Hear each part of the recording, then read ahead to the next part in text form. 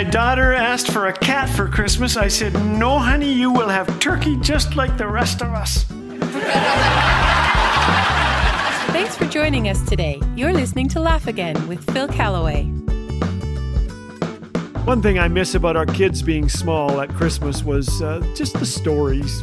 Every great Christmas story has a miracle, my son used to say.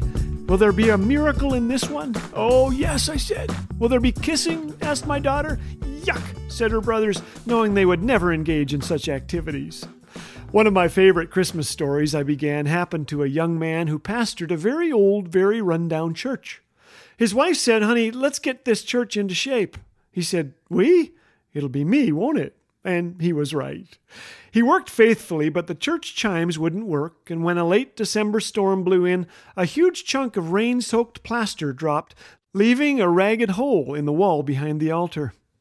With Christmas just 2 days away, the dejected couple attended a charity auction where a beautiful gold and ivory laced tablecloth was unveiled. There were a few half-hearted bids, then the pastor had an idea. He bid $6.50, carried the old cloth to the church, and hung it behind the altar.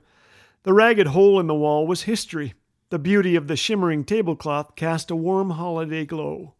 Just before noon on Christmas Eve, the pastor noticed a woman shivering at the bus stop. "The bus won't be along for 40 minutes, she said. "You're welcome to warm up in the church." And so she came in and slowly walked up the steps of the chancel where she stood staring at the great gold and ivory tablecloth. She rubbed the cloth between her fingers and lifted a corner. Tears came as she showed the pastor the monogrammed initials. "My husband had this cloth made for me in Brussels," she said. "There could not be another like it." She explained that the two of them were Jewish, that they had to flee the Nazis. "He put me on a train for Switzerland," she said. "He planned to join me, but..." Her voice trailed off. The tears ran faster now. "I heard he died in a concentration camp," she said. The pastor urged her to take the cloth with her. "No," she said, "you need it. I want you to have it." As I told the story, my daughter interrupted, "Is it true?" "I think so, honey. It was printed in the Reader's Digest in December of 1954. That's even before Daddy was born. They had paper back then." "Oh," she said, "will there be kissing?" "Oh, wait, you see." The church filled up that Christmas Eve. The people sang of the Christ child and the hope he brought to the world. The gold and ivory laced tablecloth seemed to smile at them in the candlelight, brightening the walls of the church. The congregation loved the new addition, and from the generous donations given, the pastor hired a local jeweler, a clock and watch repairman, to refurbish the church chimes. When the jeweler saw the tablecloth, his eyes grew wide. "It's strange," said the jeweler. "Many years ago, my wife and I owned such a cloth. She put it on the table when the rabbi came to dinner."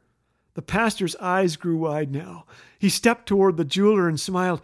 "You'll never believe it," he said, and quickly told him of the woman who was there just hours ago. She too had recognized it as hers. The startled jeweler stood in stunned silence. Could it be her? Pastors aren't always detectives, but this one was. He soon found the woman's address and took the gentleman to meet her. The jeweler knocked on the door, and there stood his beloved wife. Many years of separation were washed away as they held each other close. And then, well, yes, Rachel. And the boy said, "No." You know what happened next. Every great story has a miracle, and it has some kissing, too.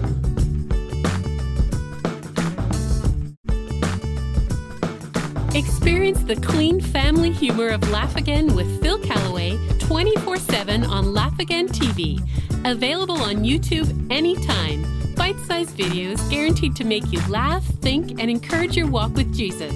Just search Laugh Again on YouTube. And did you know that your likes, comments, and subscribes help get these encouraging messages in front of more eyes? So be sure to engage and help spread the word. Laugh Again. Truth bringing laughter to life.